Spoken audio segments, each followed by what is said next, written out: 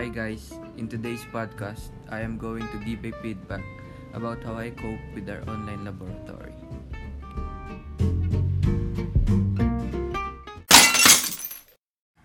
At first, it's difficult for me because we all know that laboratory should take at school, not in our homes. But due to pandemic, the school are forced to close temporarily for our safety. But our instructor give their best to explain and they make sure that we understand the topics that we need to comprehend.